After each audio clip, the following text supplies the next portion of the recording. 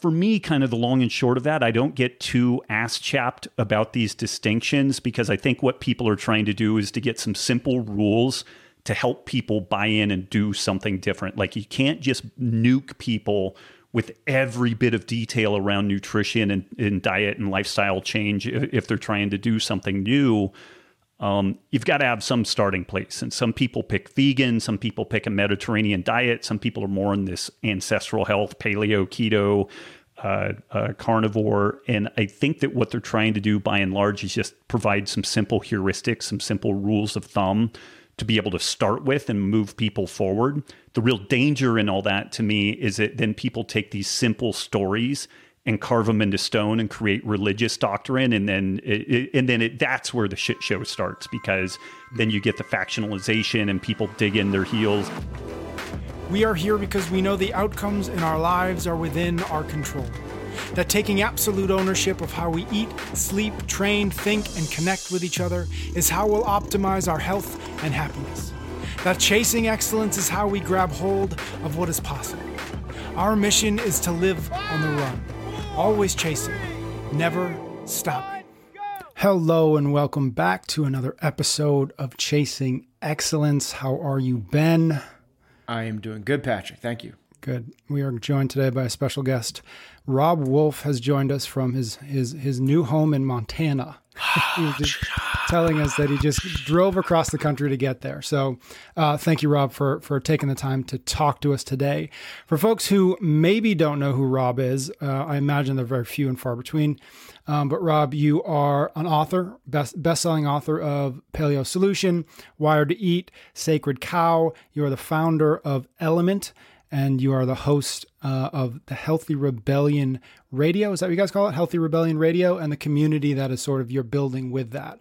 Yeah. And so given all that, I think all three of us have sort of started, at least in the specifics of the CrossFit community, roughly around the same time, 2006. Maybe actually, Robb, you probably even just a smidge earlier than us. But we've been doing this thing, yes. Yeah. So we've been talking about this for a long time, and so the three of us have obviously run into each other over the years. And Robb, I first came across you, first met you when you were on the level 1, and you were people felt lucky when you showed up to an L1 because they knew the nutrition lecture was going to somehow be, be jacked up. And so I remember those. Over the years, whatever that is, 10, 15, 20 years or whatever, we've watched you do a lot of different things, right? Writing, researching, all of these things. And so I'm really curious. I think my first question to you is, what do you consider yourself? Like, right, if you're at a party, not that we go to parties anymore, but like, how do you introduce yourself at this point? Are you an author? Are you a researcher? Are you a fill in the blank? I'm really curious, given your history and your experience, where you sort of land and how you sort of think about yourself. Yeah, if it's actually like a barbecue or something and I want these people to talk to me again, then I usually say, hey, have you heard of like the paleo diet or ketogenic diet? And then I usually say I've written some books around that. And usually I do also ask, have you heard of CrossFit? I co-founded the first and fourth affiliate gyms. And so that may be kind of an inroad there. If it's more of like a media interview, then I usually present myself as like a health translator, because there's so much information that needs to be collated and sifted through and then translated for folks. And, I look to people to translate the financial world for me. And like, if I'm trying to figure out I'm trying to do some file compression type stuff. So I find some people that are in the geek space that translate using, this open source software to be able to solve some of the problems that I have. So I think, information is largely free and ubiquitous, and that is almost meaningless at this point unless you have the time to go in and just devote huge resources to understanding all this stuff. So I think in the different verticals that people are interested in, whether it's like archery or CrossFit or whatever, you find somebody who can translate this huge amount of information, and then you start kind of systems checking, is what this person telling me actually translating into better performance or better outcomes for us? And I think that that's where kind of like folks will kind of agglomerate around a person around a certain topic. And so far, I seem to be attracting a few more that I'm chasing off, at least at this point. Yeah. Good. So first off, it was said really quickly, and I think that people should. You're the first CrossFit affiliate, correct? Dave Warner, myself, Nick Dibbler, we co-founded CrossFit North up in Seattle in 2003. And then I had an opportunity to move back down to Chico where I did my undergrad, and we opened CrossFit NorCal, which was the then fourth CrossFit affiliate. Yeah. I love that the idea was that we could get a CrossFit North and maybe we get an East to South and a West, and then we'd be kind of done, right? And it'd be CrossFit like Central. There was kind of that thought early on, it was like pee on as big an area as you possibly could. And then, yeah. That's amazing. I really love the idea of like the translator aspect of this. And it's one of those questions I think everyone kind of has, and they kind of navigate towards people for certain reasons or another. And I think you said it really well, is like, is the information that's being translated resonating in some form of performance? And if so, the trust levels go up, and I'll come back to that person a little bit. And certainly you've earned the credentials and you've earned the trust of a lot, myself included. I know that like when we started off, it was mostly about paleo. The zone world came into that. And then since then, there's been these other movements or terminologies that's popped up. And I wonder if maybe we should start like from a real broad brushstroke to help people, connect some dots, and we give some language to the words. But like, there's paleo, and these things kind of run into each other. That's why I want to like. There's paleo, there's carnivore, there's keto, and there's ancestral health. Right. Like, are we all just looking at the same thing from different angles, or are these different things? Does it matter? And do you espouse one over the other? When we think of those 3, 4, 5 terms, what should we know and what should we be understanding?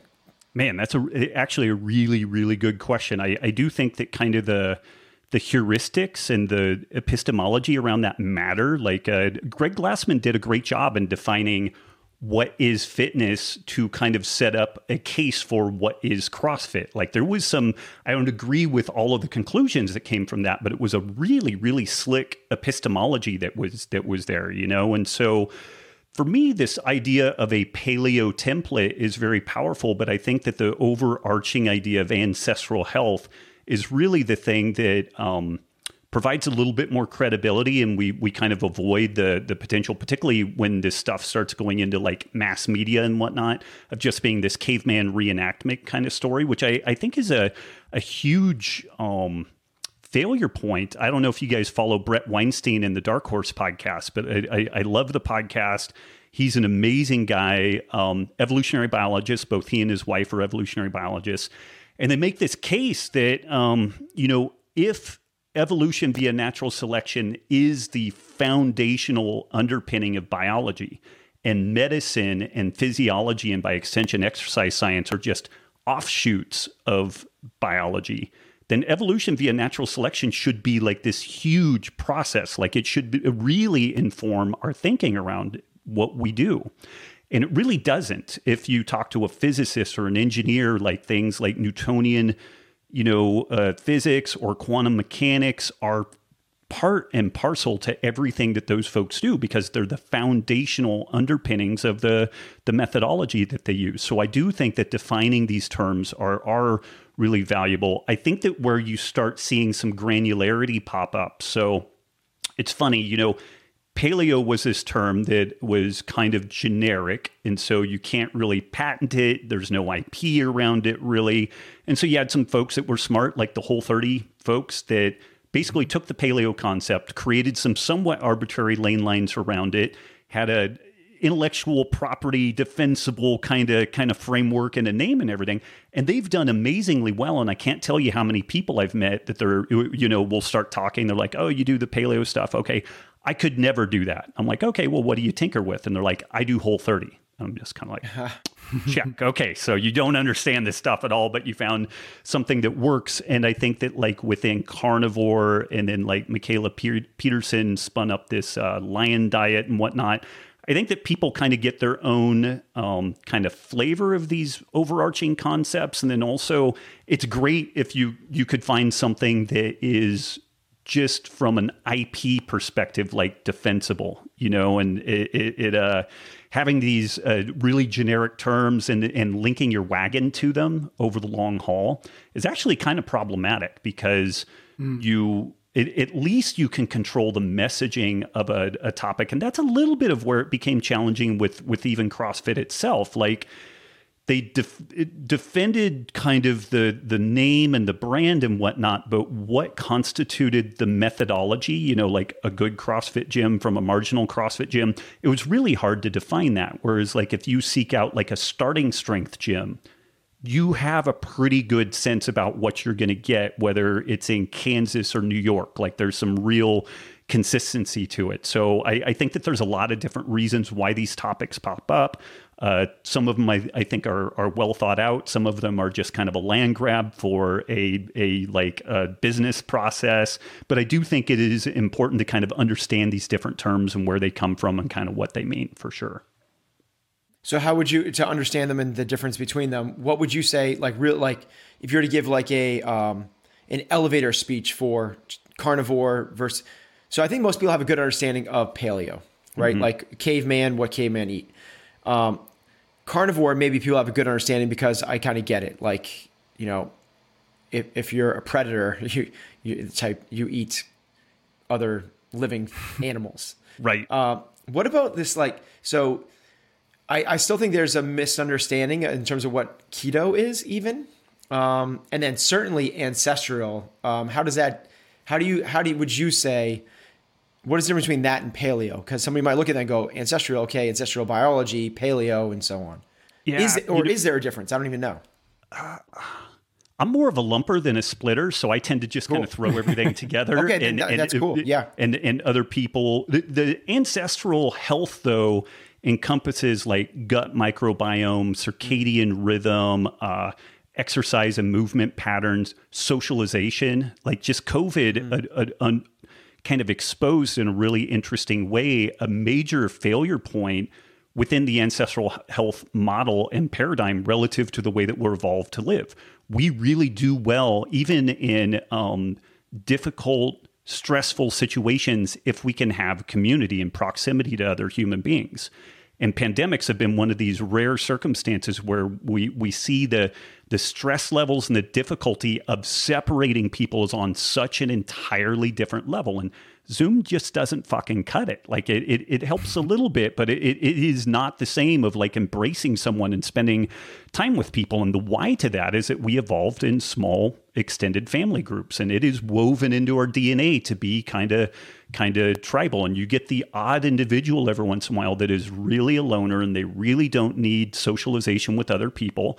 And not infrequently, they don't really plug into the rest of society all that well, you know, because everybody else is kind of wired up differently. So this ancestral health model, nutrition is a piece of that, but there's so many other factors that nest under this concept. And I think that this bridges the gap into kind of the academic world, the people that are doing research on this stuff. You know, it does a good job of doing that.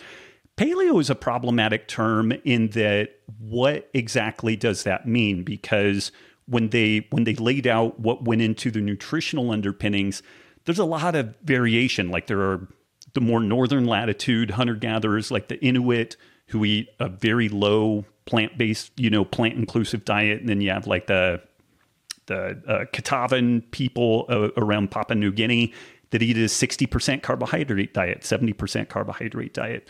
There were some commonalities there, but when folks would do research and they would call it a paleo diet, there was a lot of kind of gnashing of teeth about like, well, what were the protein amounts and all this type of stuff.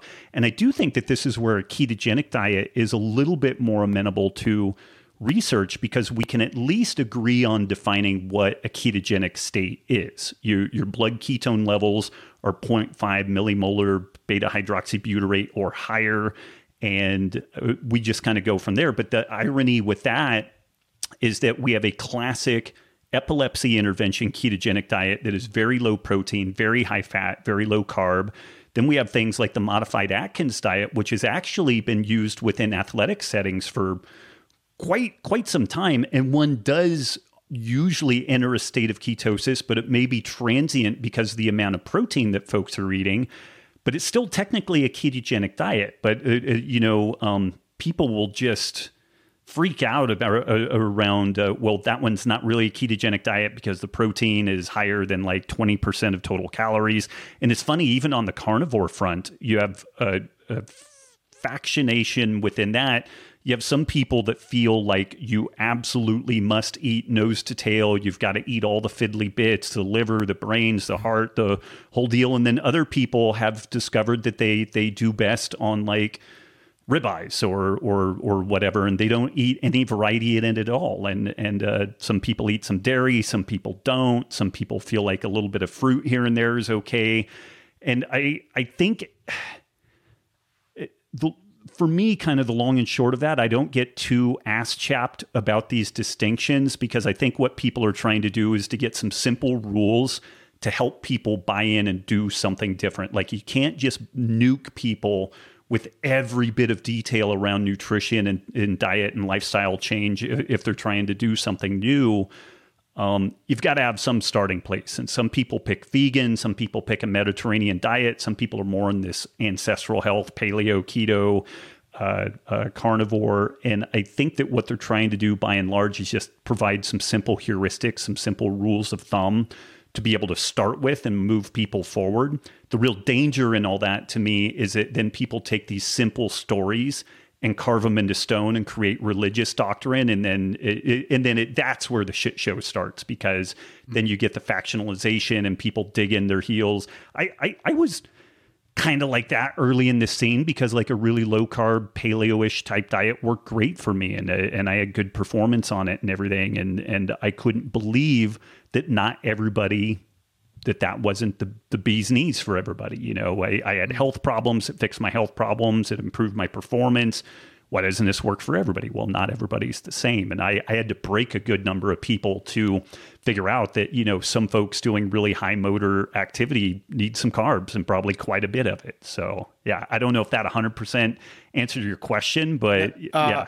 I don't know if it does either, but it spurs a whole bunch of new questions. So I've already forgotten my previous one. Perfect. My memory is a goldfish. So 10 seconds and I'm ready for the next one. So perfect. All right. So high carb, low carb, high power output activities. We don't want to carve things into stone. And I know what the answer is always. I am on a podcast too. And the answer is, it depends. Yeah. Okay. But is keto right for CrossFitters? Could be. Depends. It really depends. The interesting thing around that is when you look at the workload of most CrossFitters, you could probably be in a ketogenic state most of the time and still consuming 200 grams of carbs a day, which in ketogenic world, that's like a Wait, say that again. Say that again. Yeah. That's, I'm saying, say it again, because that's blowing my mind right now. Yeah. So like in standard kind of ketogenic circles, 20 to 30 grams of carbs total per day is usually what is recommended and accepted. Some people will goose that up to about 50 grams.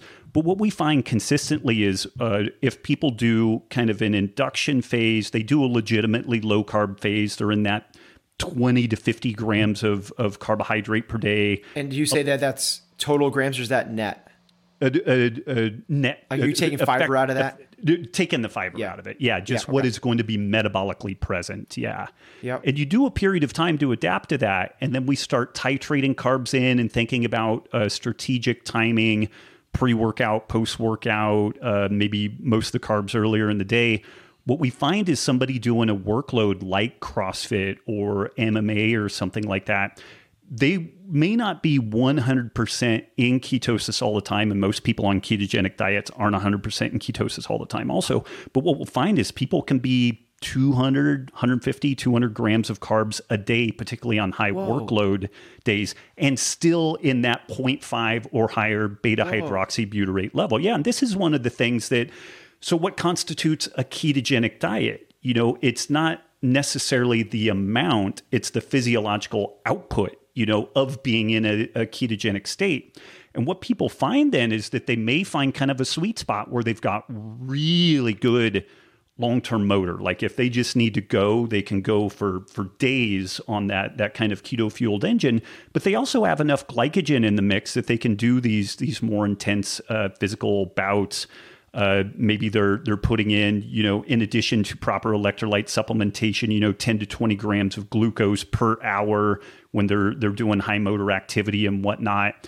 And still, they may be in a technically a ketogenic state. So that's where we have to be way more flexible with this and looking at what works for a guy like me. I mainly sit on my ass. Like I do Brazilian Jiu-Jitsu, I lift some weights, but really when you look... You look pretty good for a 48-year-old who sits on his ass. Thank you. I don't look at my backside though, but that is the most worked part of me, just sitting. But what I need to do to be able to fuel my activity is so different than somebody who like is looking at Bud's qualification or something like that, or doing CrossFit. So could a ketogenic state be beneficial for somebody doing CrossFit? Yes. But again, we really have to structure it mainly for performance outcome. And we can have an eye on whether or not we're still in that ketogenic state. But this is where I think that people, should I fast or not? Well, what's the goal? What's the context? Like if you just think it's going to make you live forever, then we really need to back that up and kind of unpack it. But folks will go after things and they'll hear about somebody that had 100-pound weight loss on a low-carb ketogenic diet. And they're like this super hard charging athlete and they're already like 10% body fat and muscular, but they want to get to 8% body fat. Just going ketogenic isn't necessarily the way to do that. Like what gets the person from 50% body fat to 15% body fat may be very, very different than what takes a 10% body fat down to 8% body fat.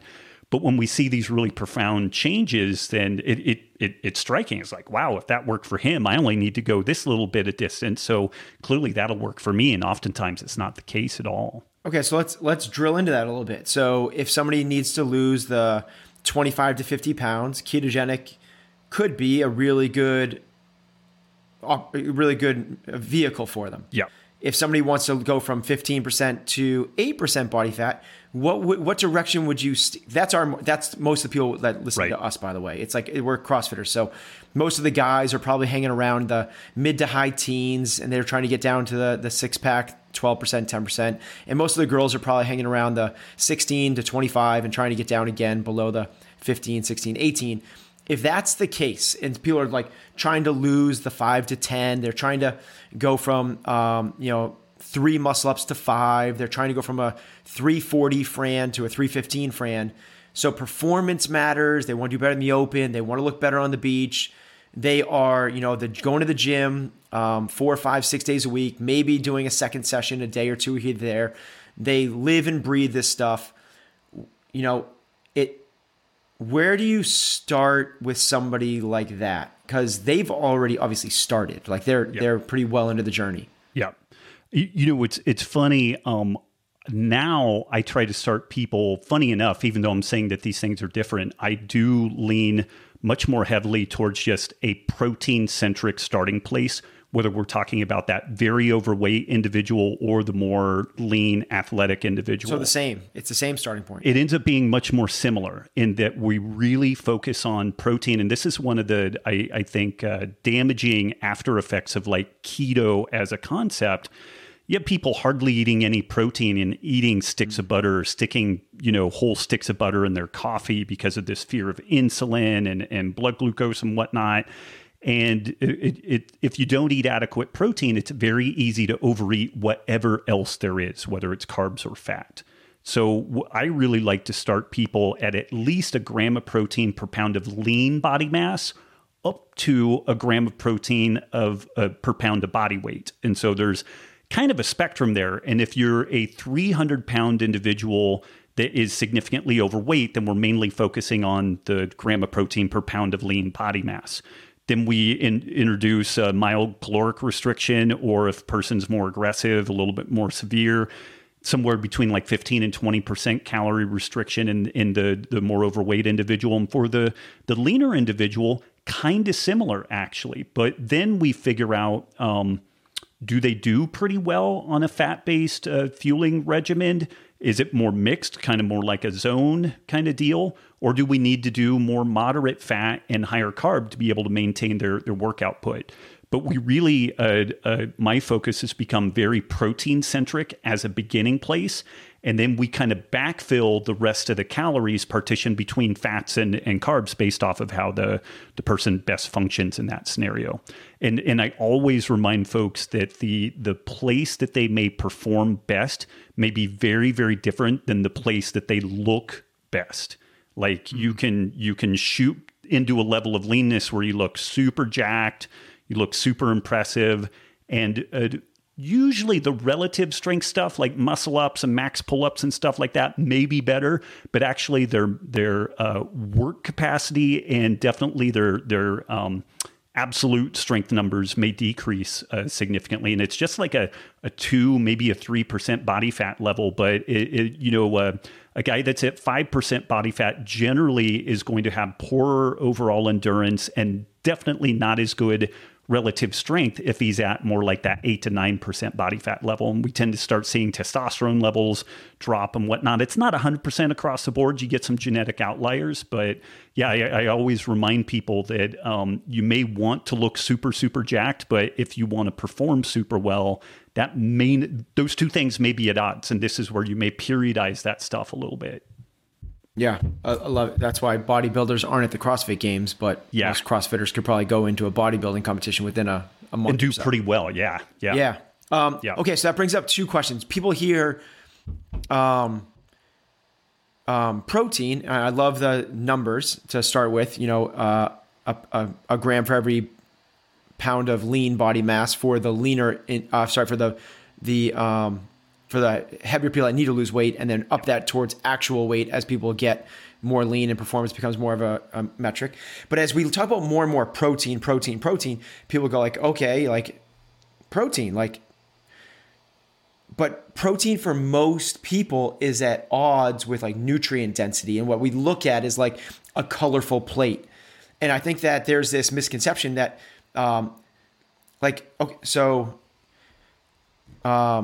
a whole food diet. Like a whole food diet is the healthiest thing. And a whole food diet, it has the highest fiber and the lowest amount.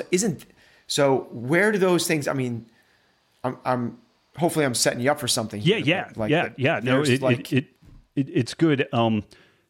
In Sacred Cow. So even though it talks a lot about the we cover the health, environmental, and ethical considerations of a meat-inclusive food system.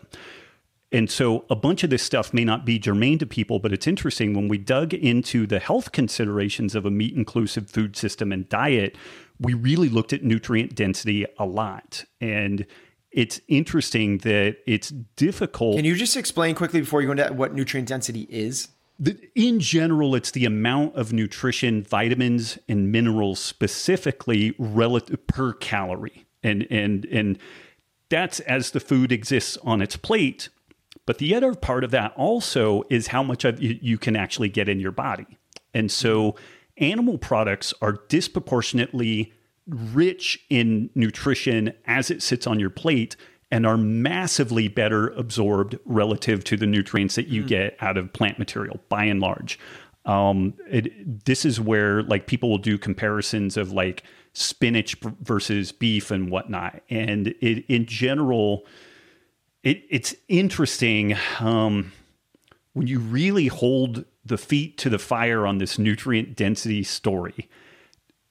Plant material starts looking kind of suspect as a go-to, and I say that with reservation because I don't think everybody should eat carnivore and all the rest of that stuff. But goddamn, if it doesn't kind of look that way at times, like when you really dig into this nutrient density kind of story. Fruits fare well. Some roots and tubers fare well. Things like kale look really nutrient dense, and I'm not saying that they're not valuable, but the absorption of a lot of the nutrients are not spectacular. And when you start getting into grains and legumes, like it is even kind of a stair-step fashion, more challenging. And this is some of the stuff also that is really, it still is something that I kind of spin out on. If you reduce general carbohydrate intake it appears that your B vitamin needs also decrease. Your vitamin C needs may decrease. So the nutritional needs of someone on a higher carb diet, particularly if it's refined versus a lower carb diet, may be different just based off of what is passing through their body metabolically. Somebody on a higher fat diet definitely needs more choline, probably more taurine, which is usually achievable if you include some things like liver and whatnot. But depending on what an individual is eating, that can actually change the nutritional needs as well. But that nutrient density and satiety, some folks in like the It Fits Your Macros camp and more of the evidence-based nutrition camp, you can find people that will weigh and measure anything. They will eat a half of an Oreo and they can live with that. But I think that these people are almost like serial killers. Like they don't happen that much out in the general world, and somebody that's got 2 kids and a job and all the rest of that. Some people do it great. This is one of the interesting kind of like almost straw man dismissals. It's like, well, paleo is hard to do or keto is hard to do, so don't even bother doing it. And I'm kind of doing that same thing around weighing and measuring your food. It's like, oh, it's a pain in the balls. So it's not true. Some people do well with it. Other people don't. I was a chemist by training, and I would honestly rather hang myself with piano wire than weigh and measure every goddamn meal I eat. So it's just, again, we have to find some customization in the way that we get people moving forward with this stuff. But I really, my sense and what's interesting is if we do a little bit of tracking and we put stuff in something like Chronometer that gives us a breakdown of the protein, carbs, fat, and also the vitamins and minerals, kind of a meat-centric approach with some seafood and then some berries, a little bit of roots and tubers, and some greens, doing that multicolored plate, it plays out really, really well. And and aside to that, and to me, kind of an interesting aside, is somebody that's doing a modest amount of activity, some jujitsu, they're recreationally CrossFitter or something like that. They can do that approach and they can eat kind of like a nutrient optimized diet, relatively low calories, and motor along just fine on that. When we start pushing into elite athletic performance, it is virtually impossible to do that without adding in some really nutrient devoid foods. You have to start doing some more white rice or maltodextrin or refined fats like coconut oil or whatnot because the work output is so high. And I think that that's kind of an interesting diversion from that sickness, wellness, fitness kind of spectrum that Greg Glassman developed. I think it's interesting, but I think that it's actually like a triple point thing where things diverge at different points. And there's a trade-off between elite performance and just, wellness at some point. So in terms of the nutrient density, staying on that, maybe like a different take on that is if somebody finds that they are, let me say this another way. It seems like the best way to figure out the nutrients that you need specifically is through blood tests and blood markers. And if somebody was to get that, first off, do you recommend that? And then if so, what should they be looking for? And if they don't go that route, and then I guess that leads into the question of like supplementation, but maybe we'll just start with, let me just ask that first question is there a place, do you recommend people get blood work done? Or is it no, if you just eat these nutrient dense foods and you live that lifestyle of moderate activity, low stress, you'll be good? Yeah. I forget which one of my friends first turned this on to me. It may have been Dr. Kirk Parsley. I forget who said this first, but it was a physician friend, and they said, I only test what will change what I would do clinically. So they don't go digging just for data. And this is one of the challenges that I have right now with like all these wearable trackers and everything. People are buried under information and none of it informs anything that they would do differently. Like nothing. They just fucking spin out on data, So the main spot that I would start looking for nutrient deficiencies or doing blood work around like vitamin status or whatnot is if there's legit problems occurring, like, is there some GI dysfunction? Is the hair falling out? Do they have split nails? There are some folks that have really made a remarkable cottage industry and charging people a remarkable amount of money to do this blood work. And then there's the supplements that end up on the back end of that. And man, it's a great business model, but I don't really see it move the needle on that many people. Again, like if somebody was vegan for a number of years and they're debating about transitioning to a more like animal product inclusive diet, I would definitely check them for like iron, zinc, B12, and B vitamin general status. And maybe even just as a leverage to be like, hey man, this thing isn't working for you. So we either need to really double down on supplementing this, or we need to change the diet at large. And, you know, a guy that is really, really sharp on this nutrient density stuff is a guy, Marty Kendall. He's out of Australia. He has a program called data-driven fasting, which it isn't just about fasting, but he's an engineer by training, and his wife developed type 1 diabetes, and he was appalled at the standard of care she was receiving. She was having all kinds of problems. And so he dug into this problem with a completely fresh set of eyes and an awesome skill set for data analysis. And he arrived at kind of a low carb, peri-ketogenic, high protein type of diet. And then he's really done a deep dive on nutrient density. And he would be a great guy to have on. Like he's just taken this nutrient density topic to an entirely different level. And I have to kind of like tip my hat to him. He's done an outstanding job on that. But it is interesting what he ends up recommending. And it's awesome because it pisses everybody off. It's way lower fat than like the low carb jihadis like for the most part, because most people just don't do nearly as much physical activity as what they think. They don't need as many calories as what they think. And if you really want to tick all the boxes of the you know, getting as broad and deep a nutrient profile as you need, tends to be leaner proteins, tends to be more. So when you say it's much lower fat, like what you gave a nice number for protein.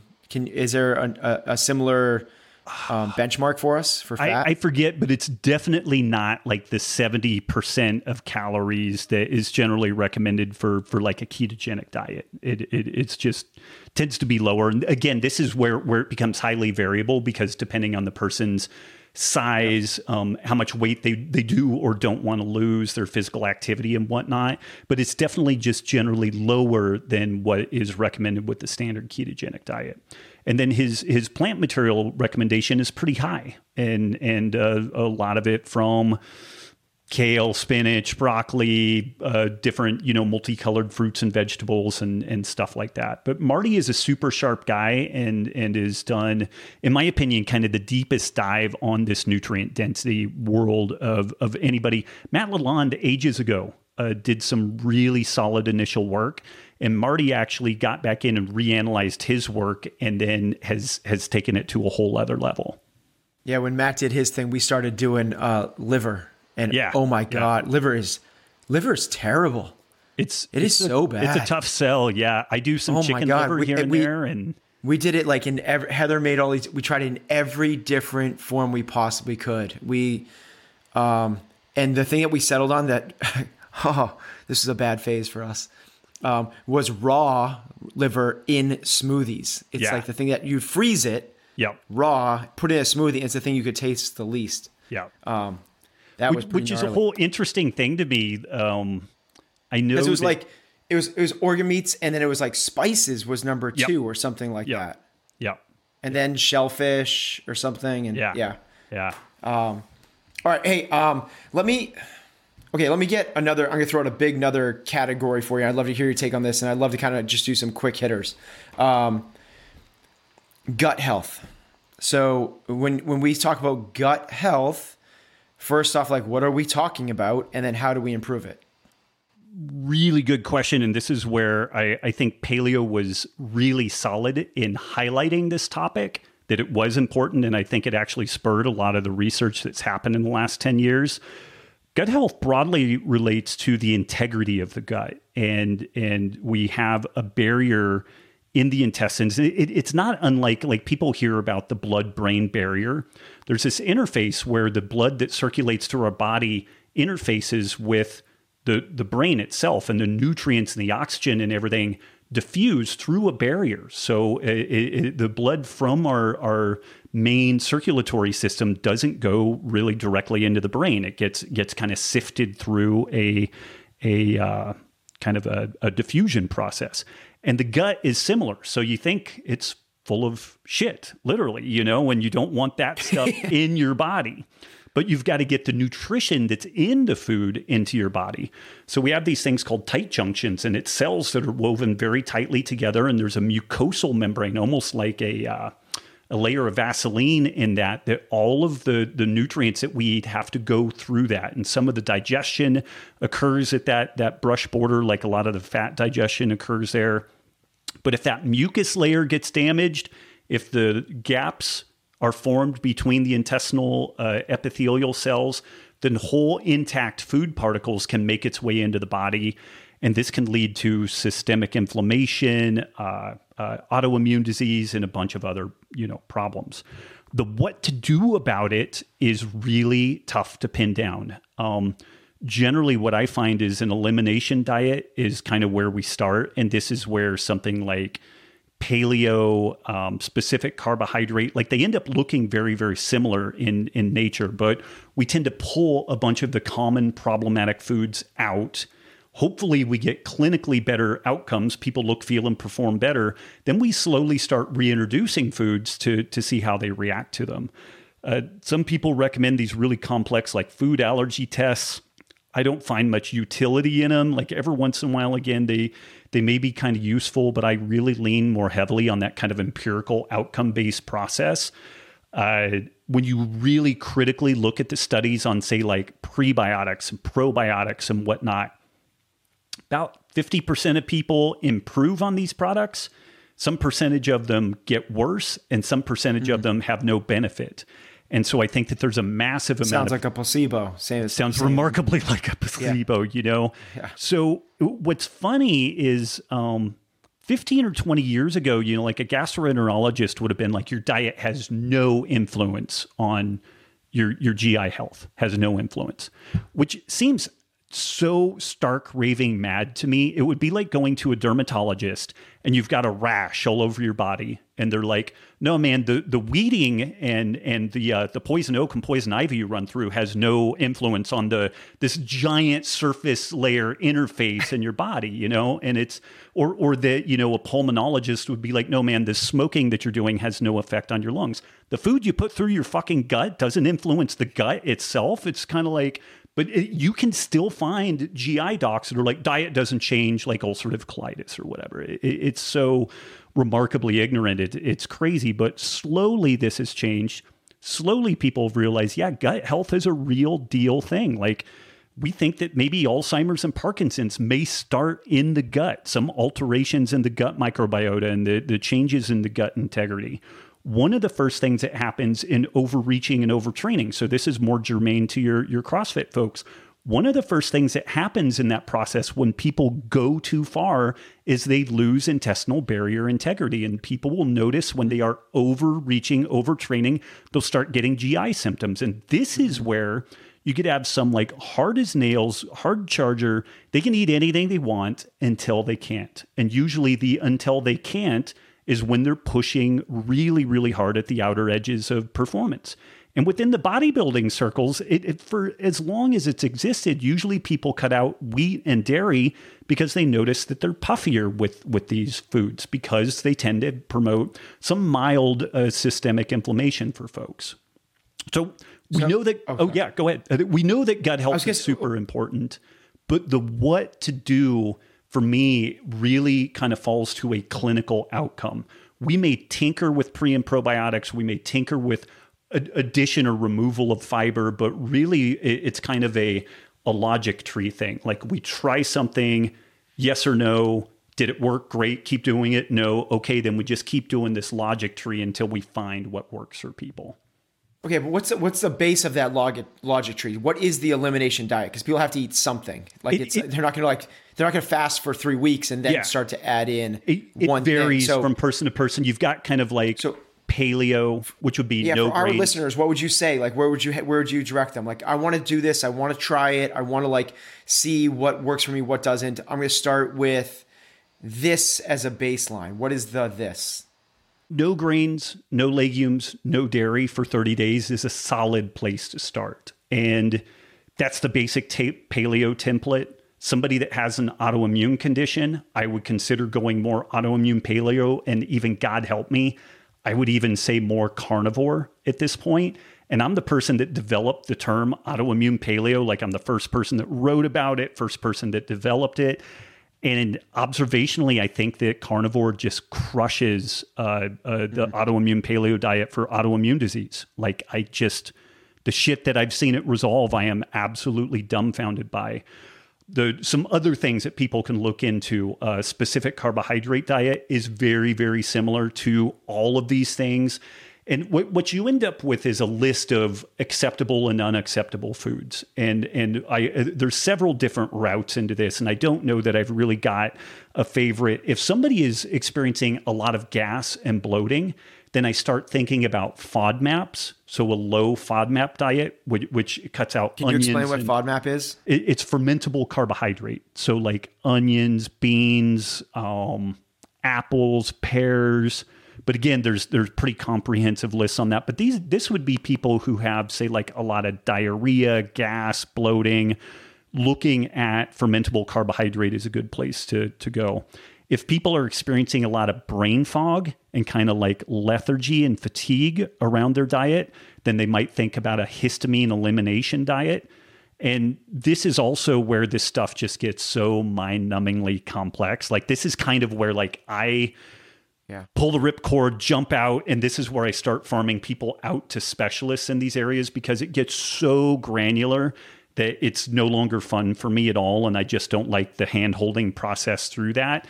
But the point is that none of this applies to everybody. All of it applies to someone, and there's somebody out there, like if you've got a coaching practice, there's somebody, and you've got 100 people, there's some percentage of your folks that if you're not doing some amount of elimination diet thinking, you're failing them in some way. There's some significant improvement they can have in their health and performance. And it may, again, only be cyclically. Like, somebody may deal with wheat or gluten in the off season, but as they start ramping up for the open or something like that, they start noticing, God, I'm having gut cramps all the time. And so you may need to cycle some of that stuff out and stick more with like rice and corn. But I guarantee you that within a 100-person group, if you're coaching folks, there's some percentage of them that would benefit from some amount of tinkering and massaging in this kind of elimination diet world, for sure.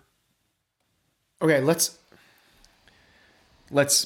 pull it back then, and we won't geek out. We won't go to the place that you start to pull your hair out. Let's do. Imagine that you're speaking to a person that does CrossFit 5 days a week. They sit at their desk otherwise. They are interested in competing in the CrossFit Open. They're in their mid-30s, early 40s. I know it's hard to be both, but this is a really special individual. And they're interested in performance. They're interested in looking better. They have no real issues, no gut issues really. They probably could sleep a little bit better. Kind of like your normal CrossFit athlete. Let me ask you 5 or 6 different things, and just like hit me with it, like real quick. See if you first thing I'll hit is that I orient everything around if it improves sleep, it's good. Yeah, I love that. So okay. Just says a post-workout shake. Post-workout shake, yes or no?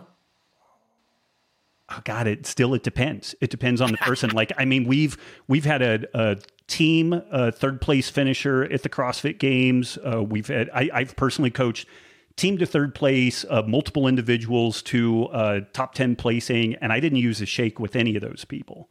And we tinkered in and out, but we didn't find it really that beneficial for folks. I'm the crazy guy that thinks the bulk of your nutrition should come from food that you chew. And so the same way, even with the high level athletes. Yeah. So again, but like in a pinch, time crunched. If you can't get the macros in otherwise. Yeah. Whatever it is. Yeah. Yeah. Okay. Vitamin D.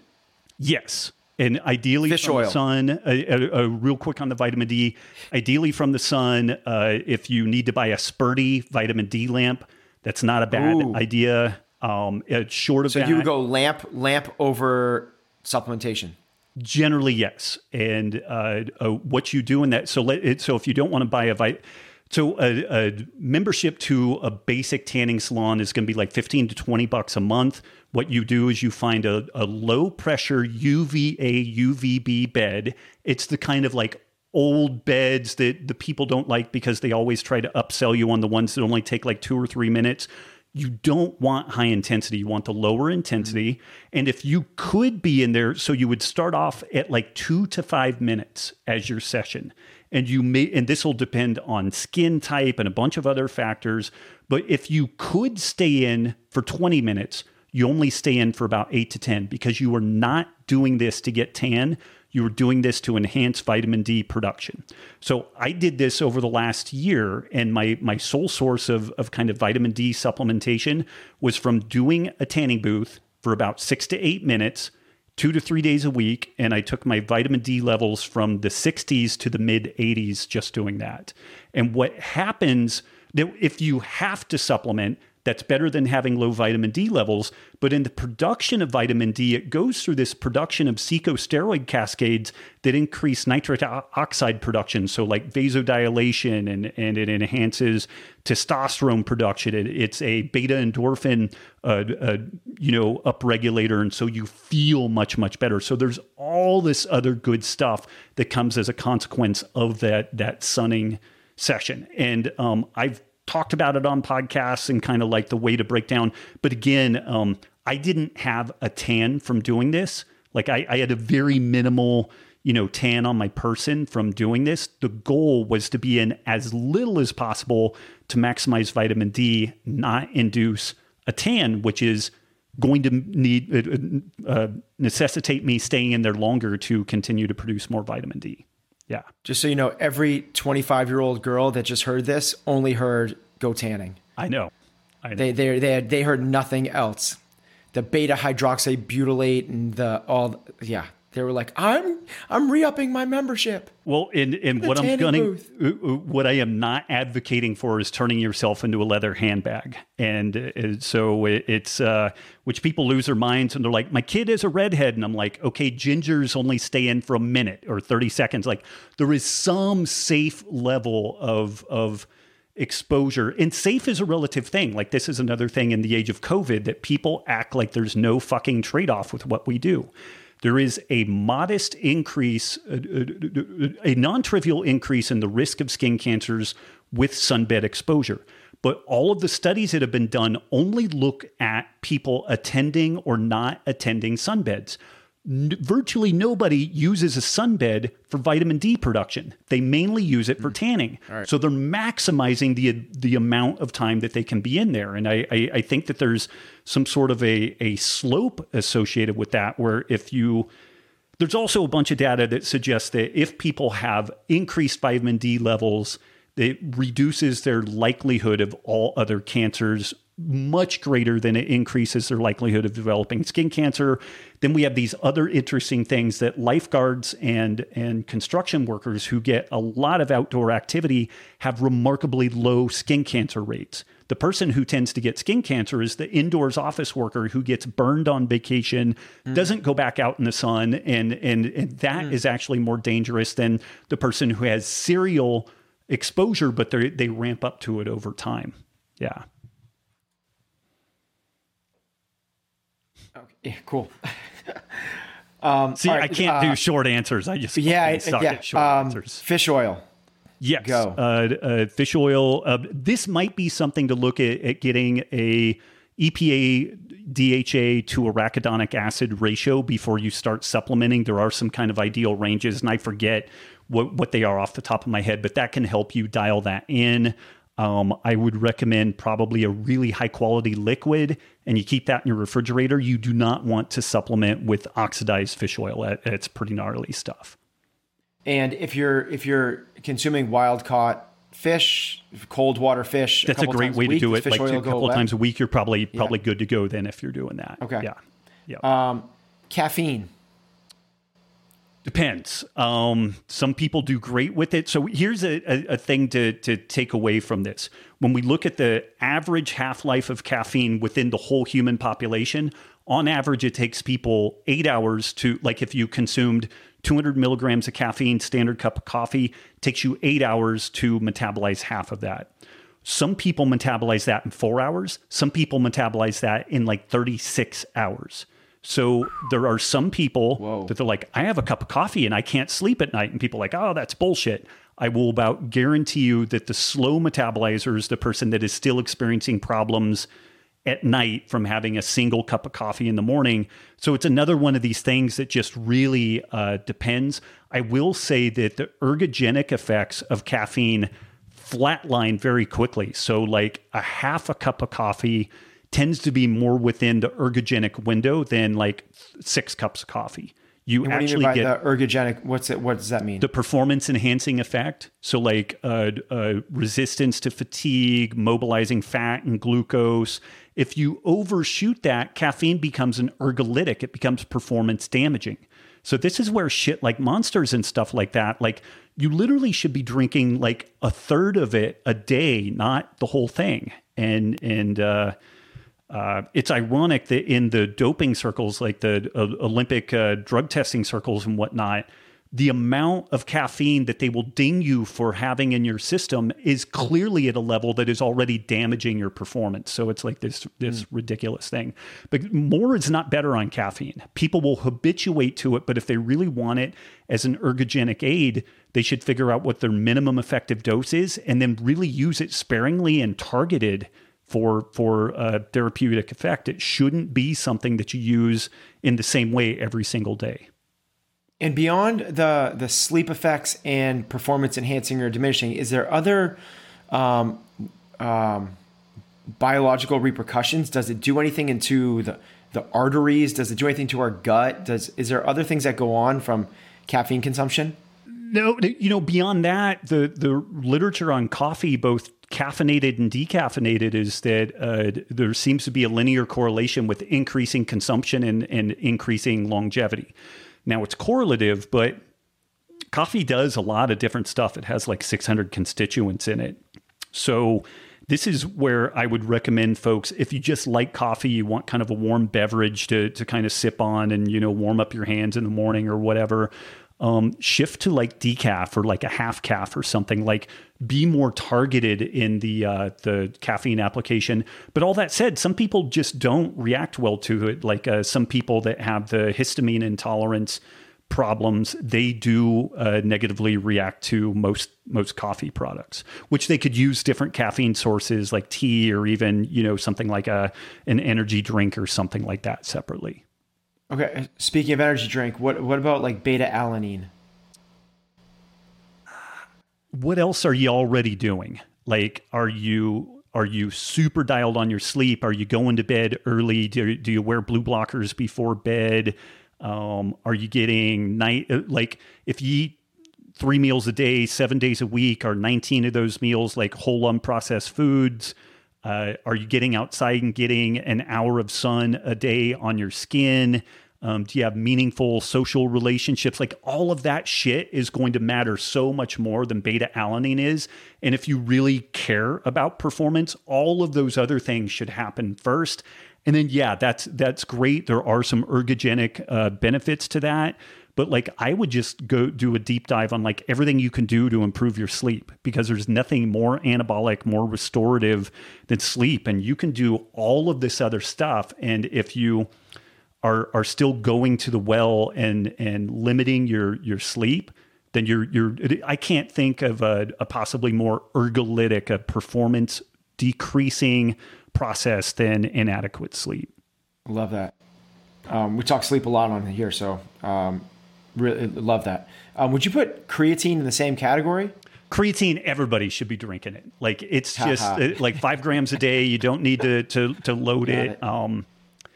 Neuroprotective, antioxidant. I mean, some people respond well to it from a performance standpoint. Even non-performer or non-performance enhancing folks likely see benefit from like neuroprotection and whatnot. And it's so cheap no real negative side effects to it. I mean, creatine is another one of those things that like, everybody should be using it. Older adults, like our aging parents and whatnot, if you can sneak some creatine into their diet, but this is also where a meat-rich diet, you get significant amounts of creatine also.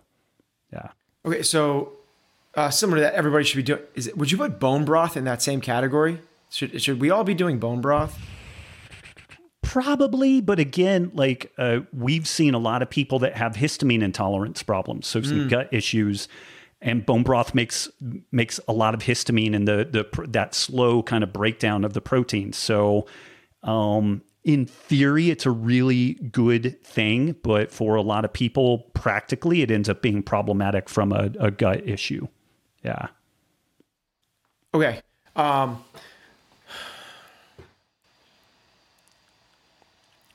How do we feed our kids?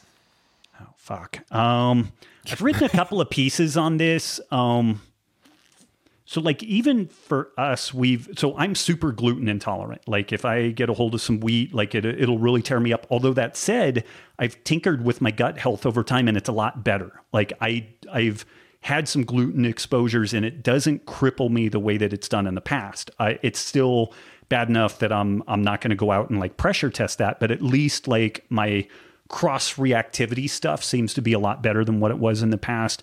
Neither of my kids react super badly to gluten, but my oldest has some problems with almonds, and it sucks. Like I thought I did everything right. Like we moved to a farm, we had farm animals, they played in the dirt, they had shit under their fingernails. Like I thought I did everything right in that regard, but they still, both of them have had a little bit of skin rash stuff. One of them's more kind of allergic to cats and whatnot. So it's kind of like, I don't know. I tried to do the best I could with that. But at home, we're very protein centric. So you got to eat your protein.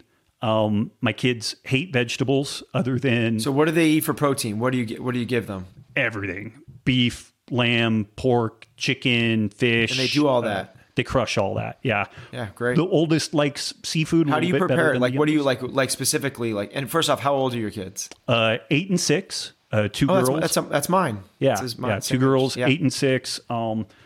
Soups, grilled meat. I use the air fryer frequently. The oldest likes seafood a little bit better than the youngest, but the youngest is kind of coming on. The oldest does not like slippery stuff, so like fatty things, whereas the youngest likes slippery stuff. So they do a little bit of you eat this and I'll take that. It's a bastard cooking bacon because one of them likes them slippery and the other one likes it crispy. And so like I've got to take some off at different points. But there's not really too many protein sources that the kids don't eat. Vegetable wise, they will crush a kale salad with this particular dressing that my wife puts together, which is olive oil, apple cider vinegar, garlic, and a bunch of salt. I mean, like a shitload of salt. But literally like a bowl of that kale salad, my kids will go face first into. Most people that we've encountered, if their kids try that, they will crush it. My kids will do a good balsamic vinaigrette. They'll do asparagus a bit. They eat a lot of fruit, but I make it very protein centric. It's like you have to eat the protein. And then from there, I don't really care that much. Like if they want some rice, they want this. We don't have any gluten products in the house. We buy a lot of high quality dark chocolate, like the 80 to 90% dark chocolate. I don't regulate that. They can eat it however and whenever they want to. They have full, complete access to it. Around Halloween, when they get all the shitty chocolate, I do monitor that, and they get like 1 piece a day after a meal. After about 2 weeks, the rest of it disappears. But here's an interesting aside. We let them self-regulate with Rebel ice cream, which is a low-carb ice cream. They both really enjoy it. They like it, but they'll do 1 bowl of it, and then they put the bowl away, and they're good. Regular ice cream, like a Haagen-Dazs or whatnot, they'll eat the whole bowl, and then they want another bowl. And another bowl, and another bowl. And so like if we go out to eat and like they offer like a small ice cream sundae as part of the thing, and the kids have done a good job at school and all the rest of the, the other things, they can have one, and we try not to call it a treat. I try not to emotionalize that stuff, but we'll let them have some of that. But I really try to give them options that they spontaneously self-regulate with. And I've talked to them about like, hey, if you had a bunch of Hershey's chocolate in here, would you just have one? And both of them are like, no, I would eat all of them. I'm like, that could be a problem, right? And they're like, yeah. And so we talk to them about the work that we do, about the fact that both of their grandparents have died early from metabolic disease, and that was a consequence of their diet, and that there's just consequences, and that we try to stack the deck in our favor so that we make, better choices and whatnot. We have some corn chips in the house. We do some siete chips. Again, we'll regulate those a little bit more because they're kind of hyper palatable, and the kids will kind of go face down in a bowl and not come out until the whole thing is eaten. But I'm also just not as, if they do a good job eating the protein, then it tends to mitigate the likelihood of them eating a whole bag of like siete lemon lime, chips. So that protein centric approach has been interesting. And Fridays we usually do family pizza night. My wife makes some gluten-free pizzas for the kids. I do kind of a pizza type thing. Really interesting deal with that. The kids really like it. Nikki does an amazing homemade pizza, like great sauce and everything. But the kids spontaneously said, Dad, I don't feel so good when I only eat pizza. Can you cook a little protein so I can have that with the pizza? Because they would get about 60 grams of carbs from that personal pizza. And then you could tell they were like kind of lethargic and cranky, and they don't have like these meltdown poopy pants moments. Like they just really don't, unless they get a hold of like serially some shitty food. And it was interesting that even they asked for, like, they felt so bad after that. They really liked the pizza, but they internally noticed, they're like, man, if I have some protein with this, I feel a lot better. And so I try to create it in a way that they are really driving the boat most of the time. They make the decisions, they do the regulating, and I just kind of offer a little governor here and there when it's in a situation where it's just going to be really difficult to make good decisions. Yeah. Cool. With a protein centric focus, what are you looking for in terms of making sure that it's good quality, like a better meat? Like what is a better meat? We order a whole or a half grass-fed beef for ourselves. We usually do the same thing with some lamb. When we were in Texas, pastured pork was really easy to get. Montana, it's more challenging.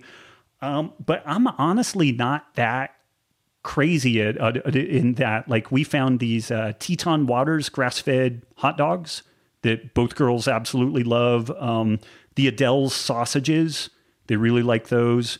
But we get like some maple sausage that we do for breakfast. We do some of the, like ham steaks for breakfast. We actually do I guess a decent amount of like processed meat, but I'm not that wrapped around the axle of that stuff relative to the not eating a bagel, the not eating cereal, all that type of stuff.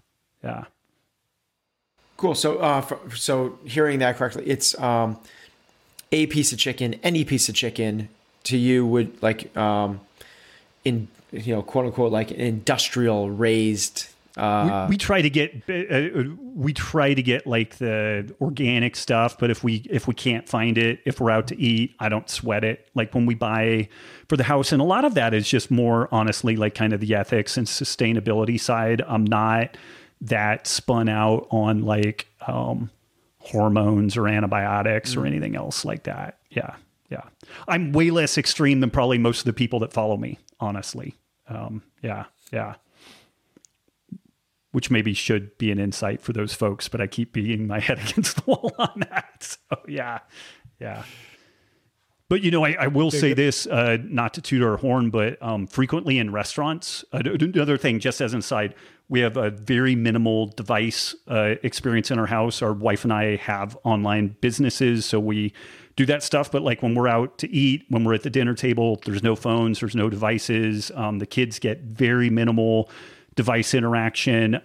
We bring our art books and different like writing stuff to restaurants, and we all like sketch and color, and I still look like Fred Flintstone drawing shit, but people comment all the time that our kids actually say please, thank you, make eye contact, shake hands, all that stuff, and that it's not like a meltdown shit show at dinner, and that we are talking to each other throughout the whole meal. Like if we're out at a restaurant or whatever, like you look around and everybody's on a device and except us. And not that we're like elitist or anything, but I just think about looking back when I'm on my deathbed and like, fuck man, I wish I could have spent one more meal out on my device while I was hanging out with my kids, you know? And so we really try to draw all of that stuff together, because when you want to talk about like addictiveness, like these devices are crazy. Like I don't know if you guys know this, it's impossible to set up on your iPhone like a password lock to prevent someone accessing a particular app. Like you can't do that for your kids. It's very, very difficult to set up that gatekeeping because they want the kids in there. They want full access to all of that. It's just like the fucking potato chip guys, you know, wanting to fly a drone over your house and drop, you know, here's a sample, guys, you know, give it a shot. So just as an aside. Once you pop, you can't stop. Yes. Yeah. We could talk forever about the parenting thing, the screen times thing, distractions, you know, and how that it's more than just what it looks on the face level as well. It's not just like you're missing time with your kids. It's the cascade of bad crap that's going on internally and setting up stress, and now you're not digesting the food correctly, and it just like it spins out of control forever. But yeah, we'll save all that, especially the parenting stuff, which we could go on forever. We are also parents of young kids, and love chatting up about that, especially the people that seem like they're doing a really good job of it. So we'll have you back on, Rob. We'll see. Both kids may end up being strippers or something, but so far so good. So we'll see how it goes. Yeah. To each their own, as long as they're artistic with it and they enjoy it. I know several that are very nice people. So yeah.